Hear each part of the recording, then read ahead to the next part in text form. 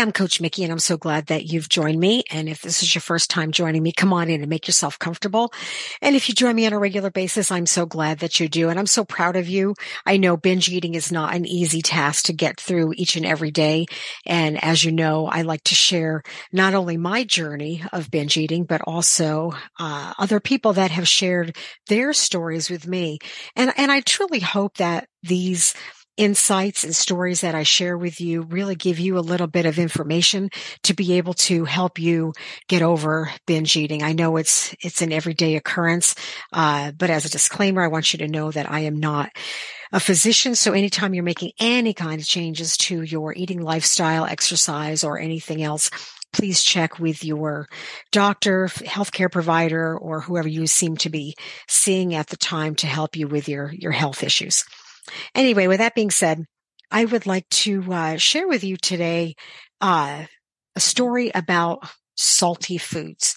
Why are we so addicted to salty foods? The last podcast we talked about sugar, and we know how sugar can cause and trigger dopamine within our brains. And we have that satisfying feeling, that rewarding feeling, and it drives us to constantly go back to sugar to keep binging on it so we can constantly feel those feel-good emotions. So is salty foods any different? And if you're like me, I am the person that will go to salty foods way over sugar at any time. To be honest, I have always had a bag of either pretzel sticks or potato chips or some kind of salty snack that was in my car. When I worked in San Diego, I'd have to drive all day, every day, and I would drive for almost 4 to 6 hours going from one location to another. And my best buddy and companion always seemed to be a bag of chips that was next to me. And that probably explained why my blood pressure was extremely high at the time, because I was intaking all this salt, and it was just a no-brainer to constantly reach over as soon as I got in the car and grab a handful of chips or pretzel sticks. So where do these attachments come into place?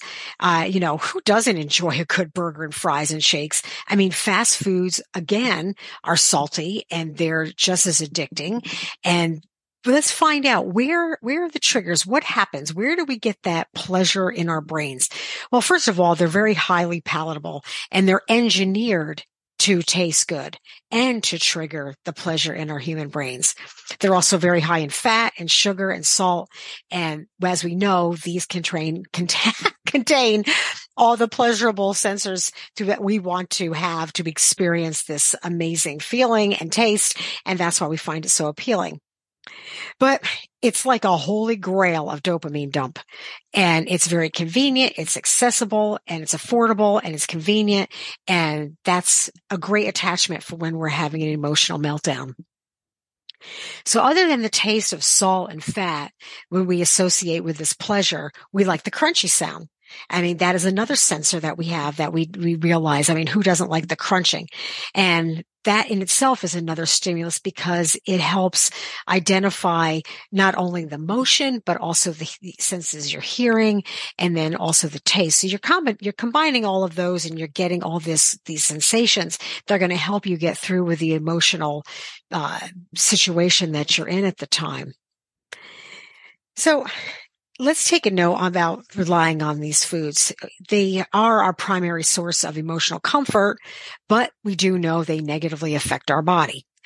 They also do all kinds of things that we know, which is either we gain weight from them, it affects our blood pressure, we have all of these other factors that feed into our health, and let alone the actual nutrition value is just minimal. There's probably more nutrition in the container they came in than they actually have. And if you go to the Binge on Life YouTube channel, I have got a couple breakdowns and a couple shorts on there that'll show you the difference between just packing a turkey sandwich for your lunch compared to stopping by a fast food restaurant and grabbing a burger, shake, and fries, and the amount of calories. And after talking to many of you, and if you've seen me speak and you've read my books, I am not about counting calories. I am all about being aware of what you're eating and being on a healthy journey. And we'll talk about why diets don't work. That'll be in a later podcast. But you know for a fact that I'm just not about counting calories. However, when you look at these calorie contents of these one meals, whatever you are eating in one meal, which consists of a burger, fries, and a shake or a large soda, is really equivalent to a full day's worth of calorie count, not only with carbohydrates, but the fats, the sugars, a lot of times your sodium. The sodium is just, there's salt content that you find, even in sodas is extremely high. And we're not aware of these because we don't realize it's happening because of what we're eating. And right then it's just a quick fix. So why does salt connect with us? Why does it have that grasp? Well, salt is just like sugar. Whatever our drug of choice is, and you've heard me say that before, sometimes we pick sugar, sometimes we pick salt. The reason I say it's our drug of choice is because we're using that as a coping mechanism to get us through whatever emotion that we're dealing with.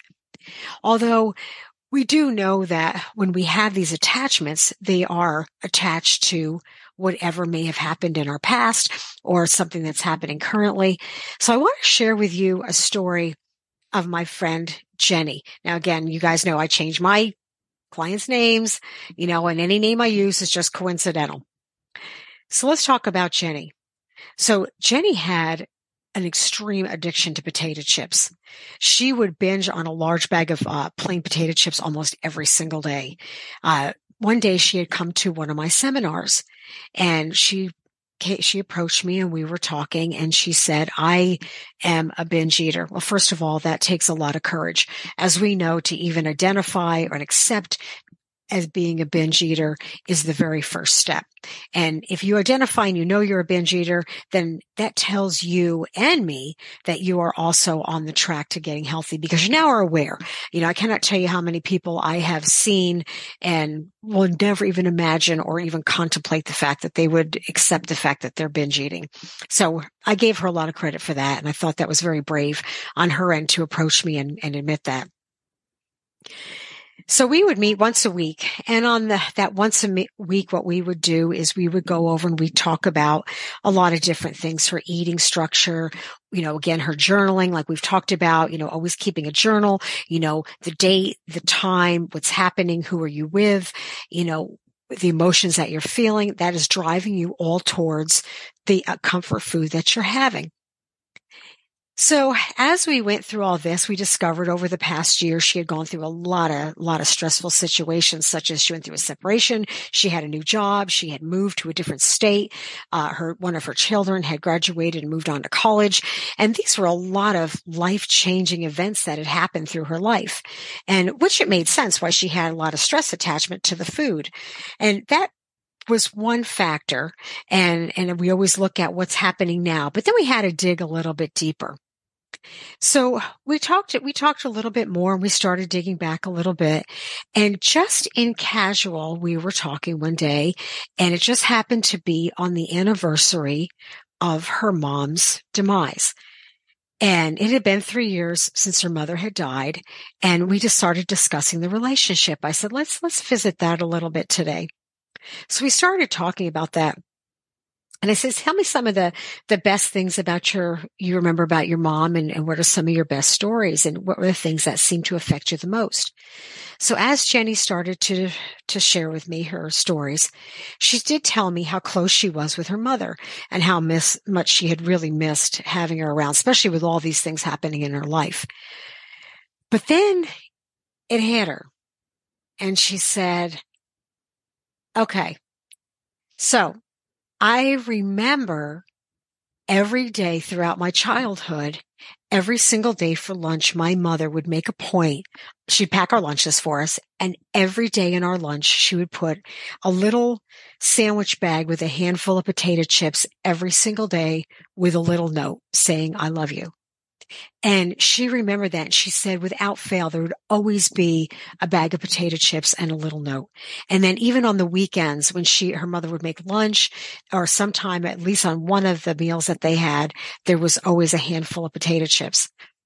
And she stopped for a second. And I just listened. And it hit her. She realized she got it.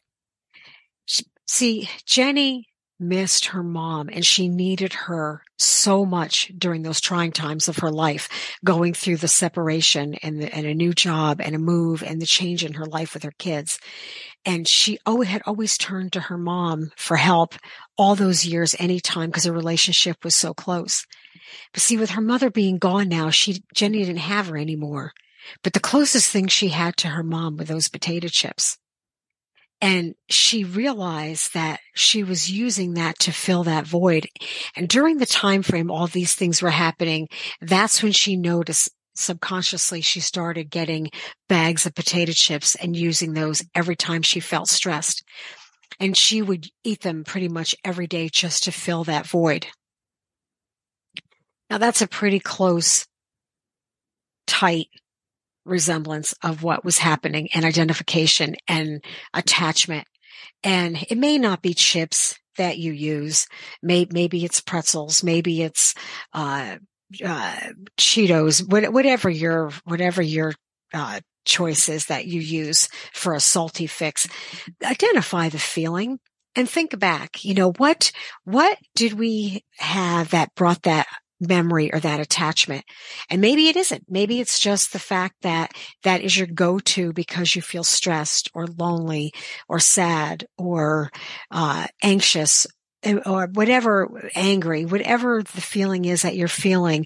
There could be something that is triggering all of these reasonings for you to go and grab, whether it's a fast food, whether it's chips, but it gives you that attachment to be able to use that as a coping mechanism. We have these things that we do and we don't realize that we're doing them. And a lot of times when we are addicted to a certain or a specific food, we're like, okay, so what am I supposed to do? How do I change this? What can I do to get that feeling or to satisfy what I need? A couple things. One is identify it. Identify why you're eating it. Again, go back to the journaling, write it down. The date, the time, whom you're with or what you're doing. What is the feeling? How strong is that feeling? What are you eating or what did you eat? And then what could you have done differently? And then on top of that, 3 things that you really like about yourself. This is all a journey. This is for you to recognize these patterns and to help you with this. Now, what can we do to be able to change and out this to satisfy us for salty snacks? Well, for me, I started getting almonds. I love almonds, so I'll have those, and I had other kind of nuts, but I have to be careful because, again, you don't want to use those as a coping mechanism, and eat more than you need. But what I did start doing was I started cutting up vegetables like carrots and celery and cucumbers, and even so, I would put even a splash of salt on. Putting a splash of salt on them is just going to give you that salty taste. It's also going to satisfy that crunching, so you get that crunching, and, eating carrots and celery and cucumbers, you're going to still get that satisfying crunch, and it's going to help you, but it's on a much healthier choice. So the takeaway from today is, we still need to determine what the underlying reasons are for the binge. That's your good starting point. Identify the triggers and recognize the situations. And then take one thing this week after you've listened to this. I would like you to replace one salty binge food that you use with something healthy and try it. Give yourself the opportunity to make that change. Just one small step makes a big, huge difference.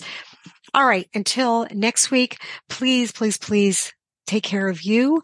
And I will look forward to seeing you. Remember, the most courageous thing you can do is be yourself. I'll look forward to seeing you next week. Until then, see ya.